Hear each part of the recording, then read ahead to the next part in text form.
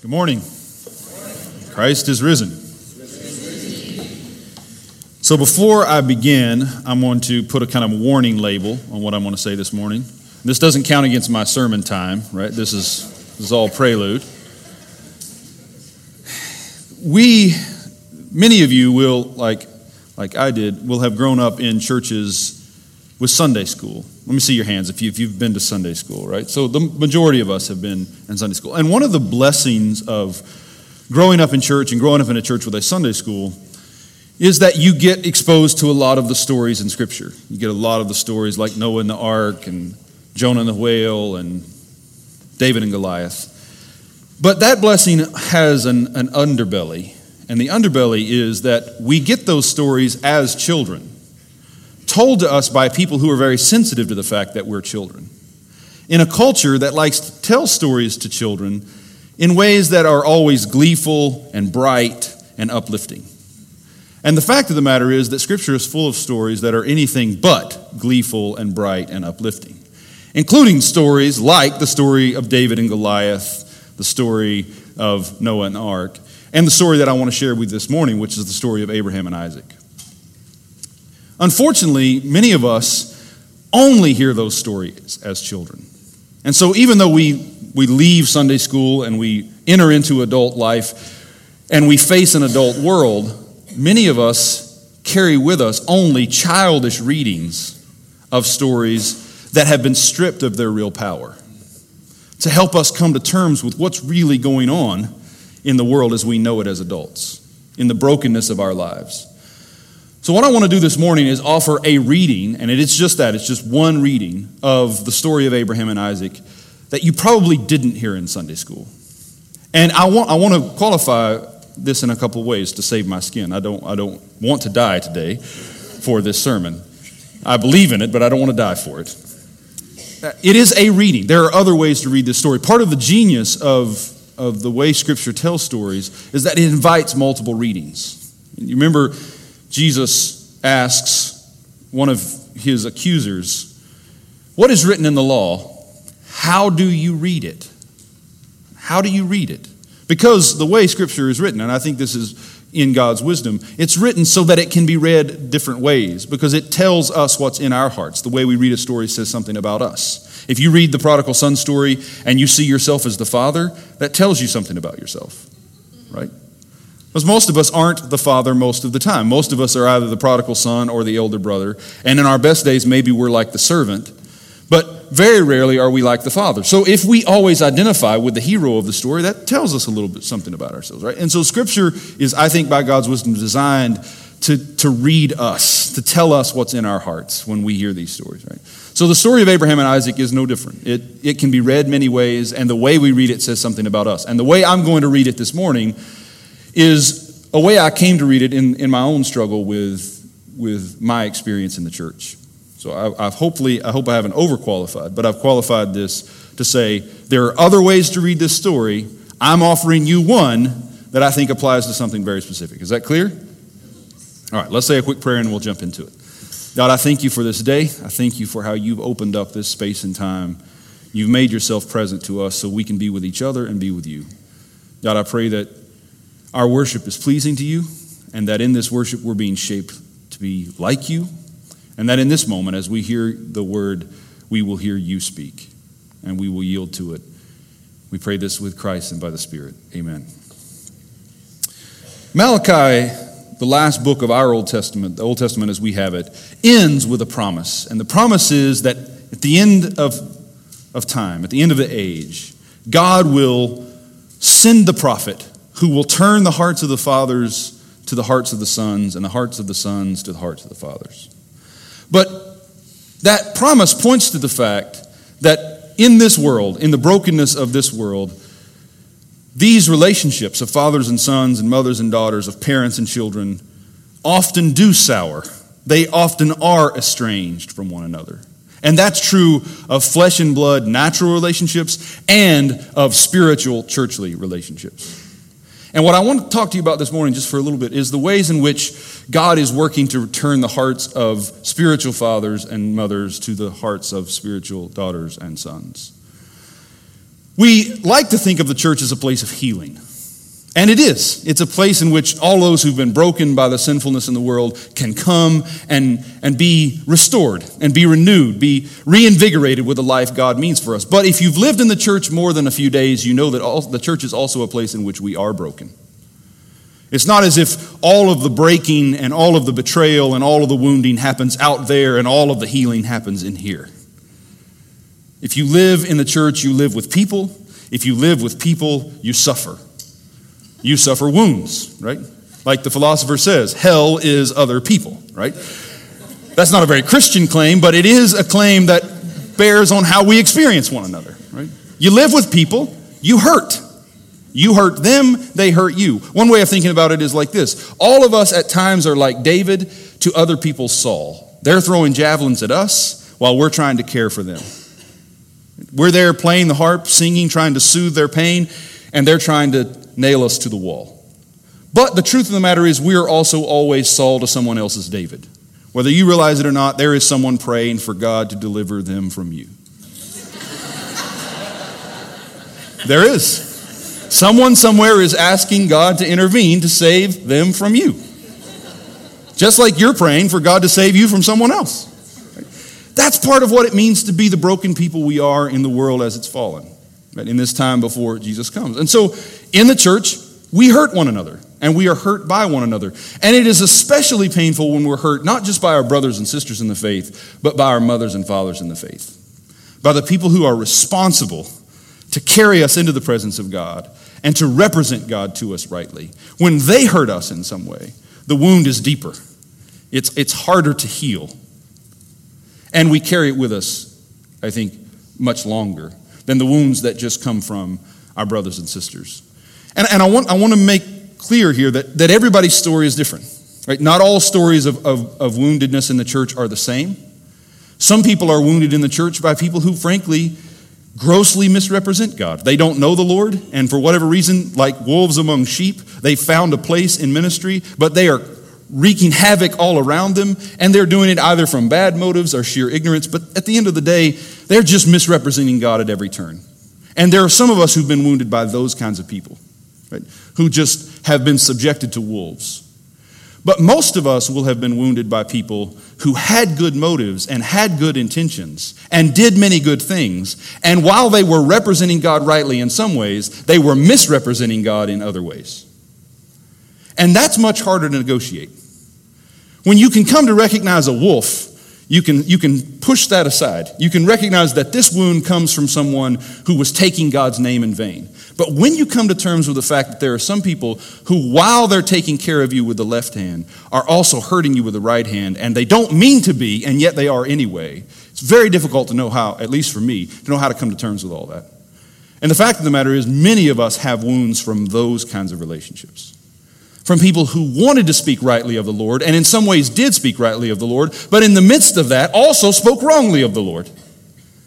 And in all the ways that they meant to do it well, there was this underside that subverted some of what they wanted to do.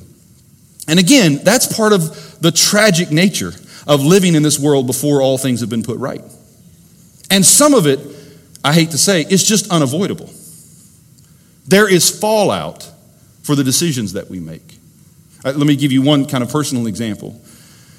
I, of course, was born in Oklahoma, raised in Oklahoma, except for a few months where my wife and I worked at a church in California. I've lived in Oklahoma all of my life. My parents live here. Her parents live here. And the church that we planted in Oklahoma City was here. But when we moved and took the job in Tennessee, that move, which we believed to be what the Lord wanted for us, had fallout. And part of the fallout was that meant me taking my children and my wife away from grandparents and away from all of those family and friendship connections that we had made over the course of our lives. Now, I believe it's what I was supposed to do, but there's still a cost to that. And I see that reflected mostly in my oldest child, in my daughter, who to this day speaks of Oklahoma as home. Now, if I had stayed, if I had said we're not leaving these relationships, there would have been cost. Because I believe the Lord was calling us to go to Tennessee. But under the conditions of this world, even when we're following the Lord rightly, there is a cost a fallout that's unavoidable. That's part of what it means to kind of come to terms with the brokenness of the world. Let me show you one more contrast, and then we'll read the story of Abraham. Some people, of course, they don't suffer wounds in the church because they grow up outside the church. They're like Gideon. Do you remember Gideon is threshing wheat and threshing floor, and the angel appears to him and says, "Gideon, you mighty man of war, God is with you." And Gideon kind of smirks and says, "God is with us? I haven't seen much evidence of that. Right? Where is the God of our fathers? Where are the miracles I've heard people talk about?" Right? So Gideon suffers from the faithlessness of his fathers. They hadn't known the Lord or tried to make the Lord known.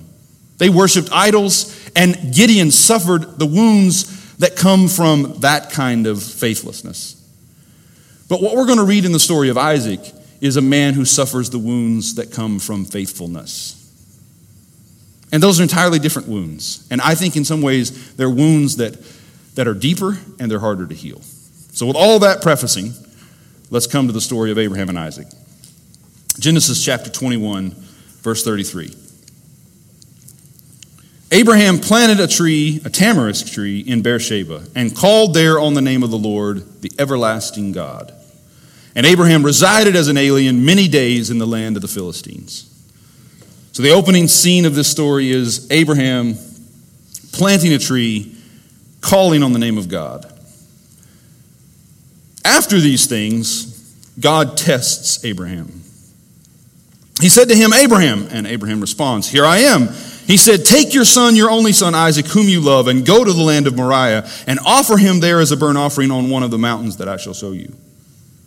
Now, as people who've been shaped by the faith, people who've read Scripture, we are put off balance by this for at least three reasons. First, the text says that God tested Abraham. And yet James tells us that God tests no one. Let no one say when he is tempted that he is tempted of God, for God tempts no one. Now, of course, in English, we make this distinction between tempting and testing. We say God doesn't tempt anyone, but he tests us, which is very comforting until you think about it. Right? It really is helpful until you take a moment and reflect on what is the difference really? How do I tell the difference between a temptation and a test? And of course, in Hebrew and Greek, there is no distinction between tempting and test. It's the same word, which is why the King James translates this passage by saying, God tempted Abraham. Same word. But even if you hold to this distinction of terms between tempting and testing, what's the difference really? If God puts you in a position in which you have a choice to make, and if you make the wrong choice, you fall into sin and come under the judgment of God, how is that any different from tempting you? That's disturbing. When the text plainly says God doesn't do that. Right? Secondly, it's strange, it's off balance that he does it now. I mean, if you've read the story of Abraham, you understand we're at the end of the story of Abraham.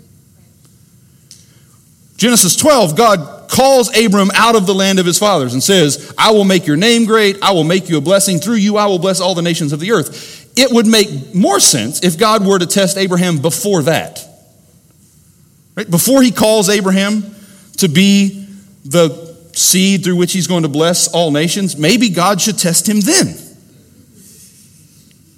If God really doesn't know what kind of character Abraham has, if he really doesn't know if Abraham is going to be faithful, maybe you should test him before you recruit him to be the one through whom all people are going to be blessed. But God doesn't test him then. In fact, God says then, "I know Abraham."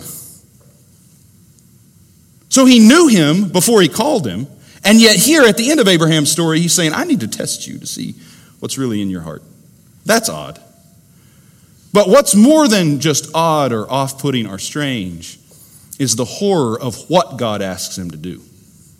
So it's not just that God tests Abraham and we don't think God does that, or that God asks him at this point in his life, which seems a strange time. He asks him to kill his son. And we know God is not a God who honors child sacrifice. In fact, one of the things we know God hates is idol worship that leads to offering your children. God hates that. I mean, think about the way Jesus interacted with children. That's what God is like. So what is this? Why would God ask this of Abraham? To take his only son. Perhaps you've seen in the news over the last few days the story of the United Methodist elder in, I think it was Allen, Texas, who, in an act of protest, lit himself on fire in the Walmart parking lot. Have you seen this? This happened in early June. It's only now becoming national news because his family has released his journals and letters that he wrote about what he was doing. Initially, when it was reported as a kind of suicide, someone who was mentally unstable, as a kind of tragedy. And his family, for the last few weeks, has been struggling with whether or not to share with the world what, in fact, he thought he was doing, because he had been planning to do this for years and had never told anyone. Apparently not anyone at all, certainly no one in his family. But he had been keeping journals about what it was he intended to do. And he believed, he writes in these notes that he left for his family, that he was called by God to end his life in this way. That this was his destiny. That's the word he used. And he said, I'm not sick. I'm not depressed. I'm not dissatisfied with my family. I'm not losing faith in God. This is my calling. Now, I want you to think about what it would be like to be his children. To be people who've been raised in church, as they have been, under his pastoral care. And then for his life to end this way, and for his last word to them to be, I'm taking my own life in this way because this is what God wants from me. And that pales in comparison to what Isaac is asked to bear. Because it's not that Abraham offers himself as a burnt offering. He's going to offer Isaac as a burnt offering. What are we to make of this? And notice Abraham, verse 3, Abraham rises up early in the morning, saddles his donkey, takes 2 servants with him and Isaac, cuts the wood for the burnt offering, and sets out. Now again, as people who know the story of Abraham, we're puzzled because Abraham is an arguer. God says he's going to destroy Sodom and Gomorrah, and what does Abraham do? God, you're the judge of all the world, and you don't know what's right from what's wrong? For 50 will you spare? For 45 will you spare? So Abraham is willing to argue with God over Sodom, but not over his own son. He argues with God over Ishmael. Remember? Sarah says that Ishmael and Hagar must be sent away. And Abraham in prayer says to God, let Ishmael be my heir. God says, no, I'm going to give you a son. So Abraham is willing to argue with God, but here in the moment where you would expect him to be most argumentative, to be most resistant to what God wants, he gets up early in the morning, cuts the wood, and sets out with the servants. And notice, the text doesn't say anything about him speaking to Sarah. Can you imagine that conversation? So he sets out early in the morning, and in my midrash, he sets out early in the morning mostly because he wants to get out before Sarah wakes up. On the 3rd day, Abraham looks up and sees the place far away. And Kierkegaard and other interpreters have talked about what must those 3 days have been like for Abraham. Isaac, of course, has no idea what's coming. The servants have no idea what's coming, and they're servants. But Abraham knows. At least he's afraid of what's coming. And for 3 days, he rides with that in his heart. And then he, on the 3rd day, sees the place. And so he says to the servants, stay here with the donkey. He doesn't want them to see what's about to happen. You stay here, we'll go over there. The boy and I will go over there, we will worship, and then we will come back to you. Now there are lots of ways to read what he says here, we will come back to you. Is he just lying to the servants? Is this perhaps, and this is the way I want to read it, is it perhaps his way of voicing hope? I don't know how God is going to do it, but somehow I'm going to take my son over there and kill him, but then we are coming back. This is the way Hebrews reads it. In Hebrews 11, it says that even though Abraham offered Isaac, he believed that God was able to raise the dead. Right? So perhaps what Abraham is saying to the servants is, I don't know how God is going to do it, but we're going to go over there, and then we are going to come back to you. Abraham took the wood of the burnt offering and laid it on his son Isaac, and he himself carried the fire and the knife. So the 2 of them walked on together. Mark that language. The 2 of them walked on together. Isaac said to his father Abraham, Father. And he said, Here I am, my son. Notice, Abraham responds just as quickly and attentively to his son as he had to God. Responds in the same way. Here I am. Which I think accentuates the agony in Abraham's heart. Like he is attending to Isaac. If you see some of the paintings, say Rembrandt's paintings of Abraham killing Isaac, Abraham is standing over Isaac and his eyes are on heaven. And many commenters who are disturbed by this story will talk about how Abraham doesn't see Isaac, he only sees God. He's forgotten Isaac. But this text shows that he's not forgotten Isaac. Here I am, son. He's attentive to the question. And Isaac asks, I see the wood and the fire, but where is the lamb? Where is the lamb? And Abraham says, God will provide. Now again, there are lots of ways to read what Abraham says. Maybe Abraham knows God has provided and you are the lamb. Or maybe again, this is Abraham's hope against hope, that somehow God is going to intervene. That in spite of what it seems that God has asked me to do, God is going to do something I don't see yet to save me from this. Which at the end of the day, isn't that at the heart of all of our faith? That we hope whatever it is God's asked us to do, God is doing more than we see so that we aren't going to destroy ourselves and others. Somehow God will provide. So the two of them, again we're told, walked on together. When they came to the place that God had shown him, Abraham built an altar there and laid the wood in order. And again, notice the way the story is being told. We're not getting any glimpse into their hearts, their feelings, their thoughts, their conversation. We just get a bare description of the act. Abraham builds an altar, lays the wood in order, binds his son Isaac, and lays him on the altar. And I think it's because we're supposed to supply the feeling and the thoughts and the responses. What must it have been like in that moment when Isaac realizes the reason there's no lamb is that I'm the sacrifice? When this man he's known as father starts to wrap the cords around him. What must they have said to each other? What would that have been like? What must that have been like? And Abraham lays him on the altar on top of the wood. And Isaac has been through this sacrificial practice enough to know what's coming. And Abraham reaches his hand, takes the knife to kill his son. And the angel of the Lord calls to him from heaven and says, Abraham, Abraham. And he says, here I am. Do not lay your hand on the boy or do anything to him, for now I know that you fear God, since you have not withheld your son, your only son, from me. And Abraham looked up and saw a ram caught in a thicket by its horns. Abraham went and took the ram and offered it up as a burnt offering instead of his son.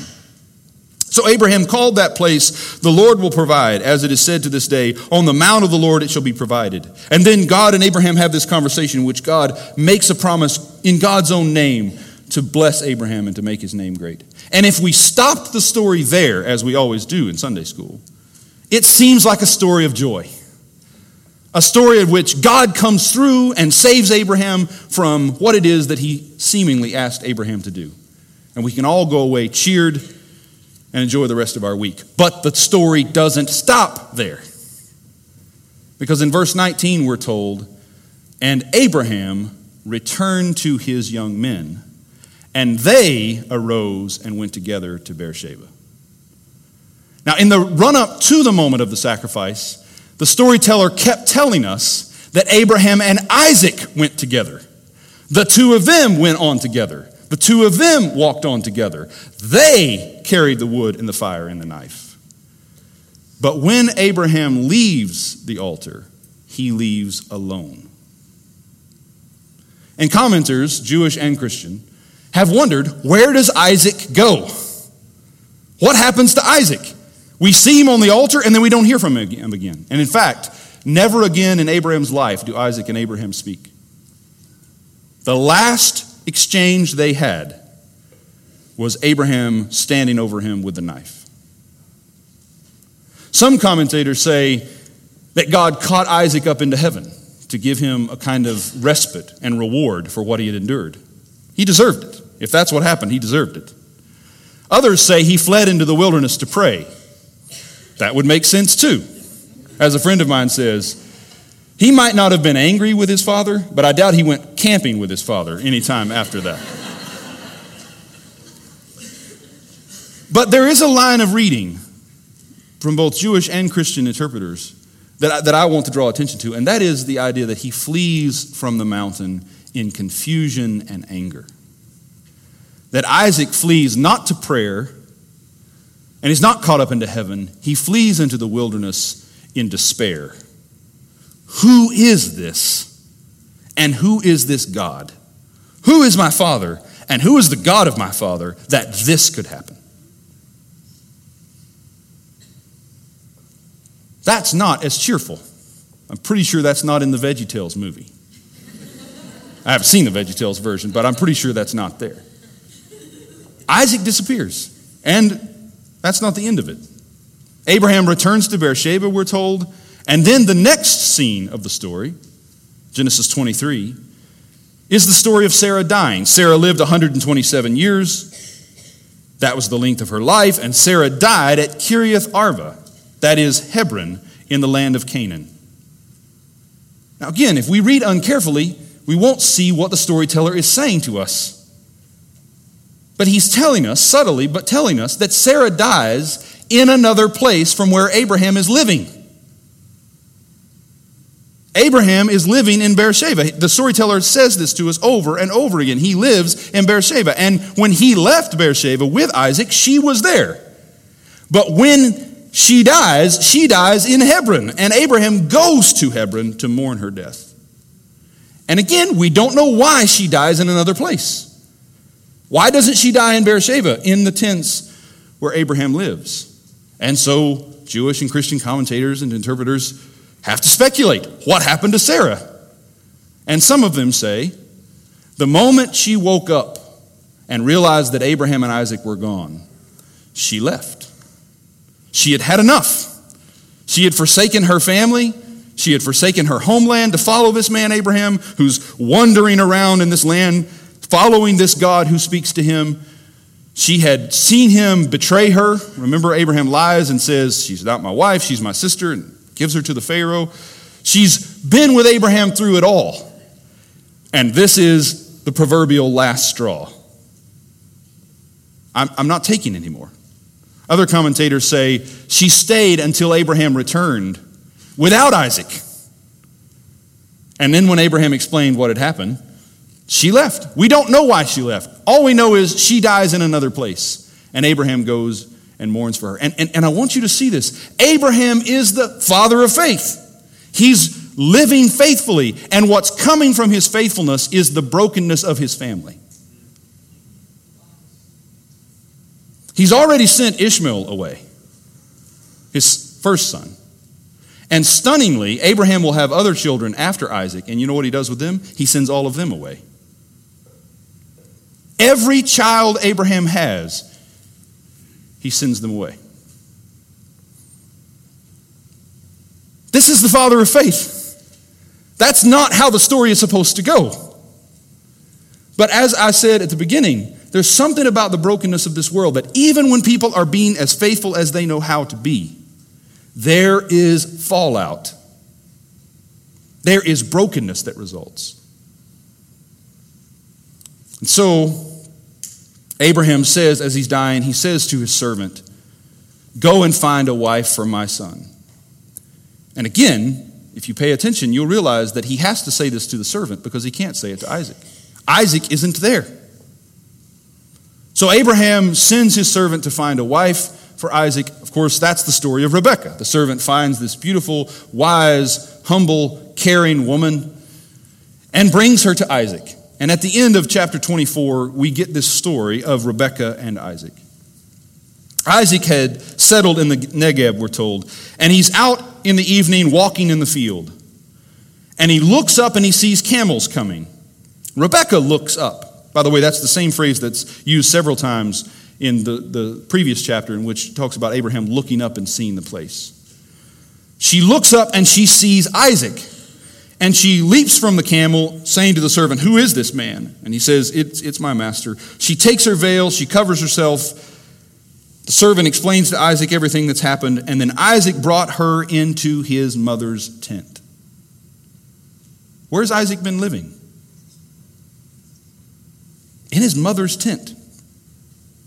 And the text says He loved her, she became his wife, and he loved her, and Isaac was comforted after his mother's death. This is a man in deep, deep anguish.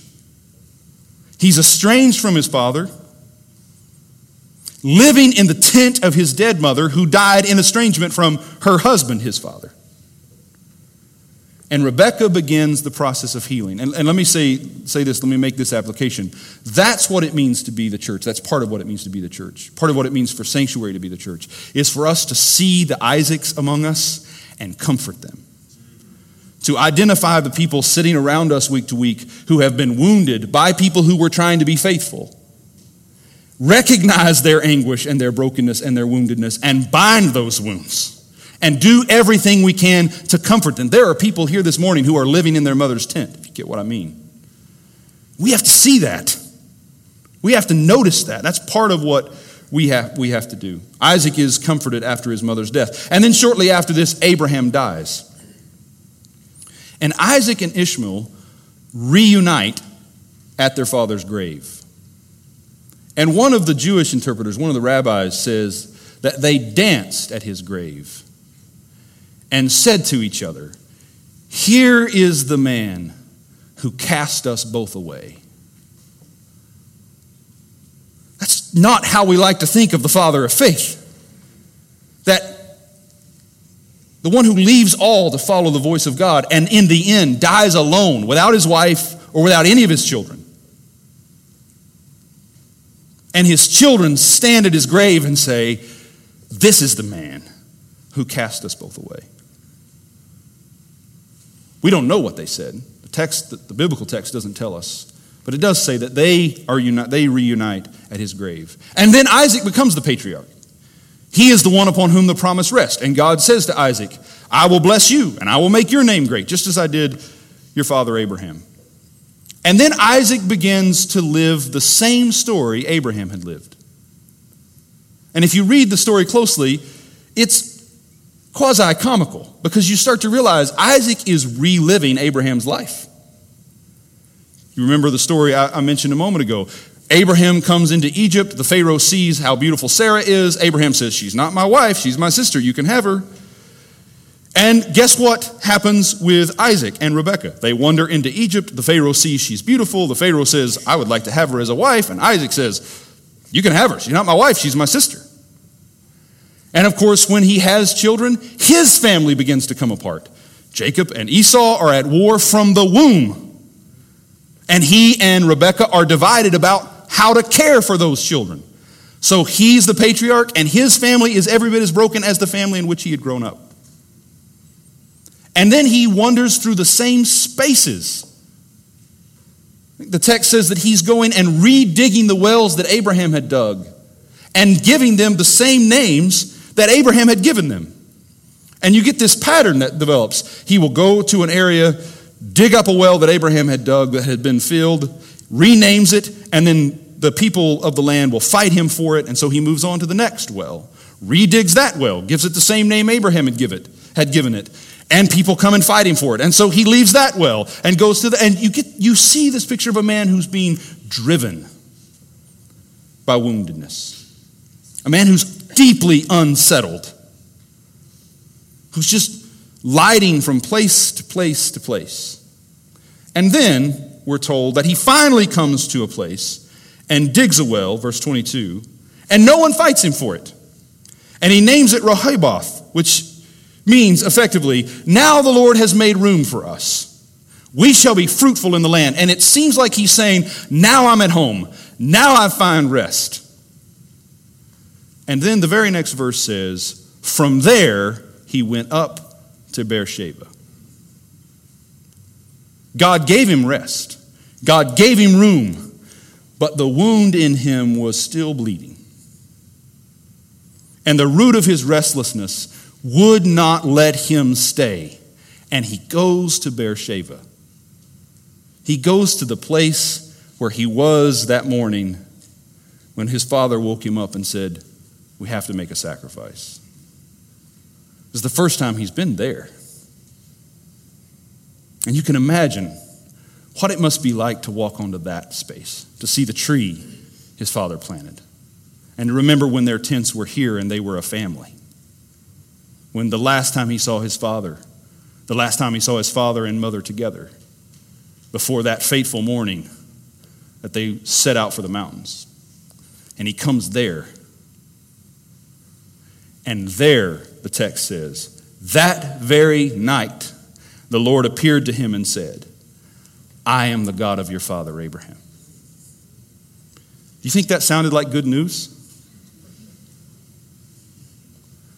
It's his father Abraham who's wounded him. It's the way that his father has represented God to him that is the cause of this deep unrest in him. And God appears to him, and the first thing God says is, I am the God of your father. But then God says, do not be afraid. Do not be afraid.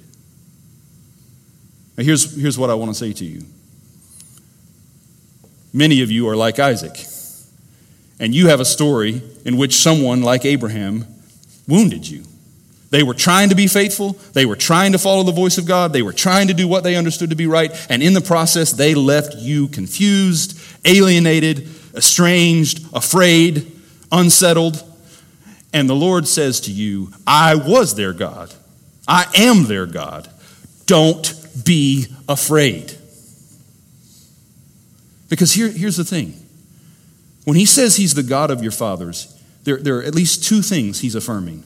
One is, he was with them. He was with them. And whether or not that seems like good news at first, it becomes good news the moment that you realize that someday you're going to be Abraham to someone else's Isaac. It's one thing when I look back on my past as a child and my past as a young man and think about the people who were Abraham to me and wounded me. But the moment I start realizing that now I'm a father, and I've been a pastor, and I'm a teacher, and I'm encountering Isaac every day.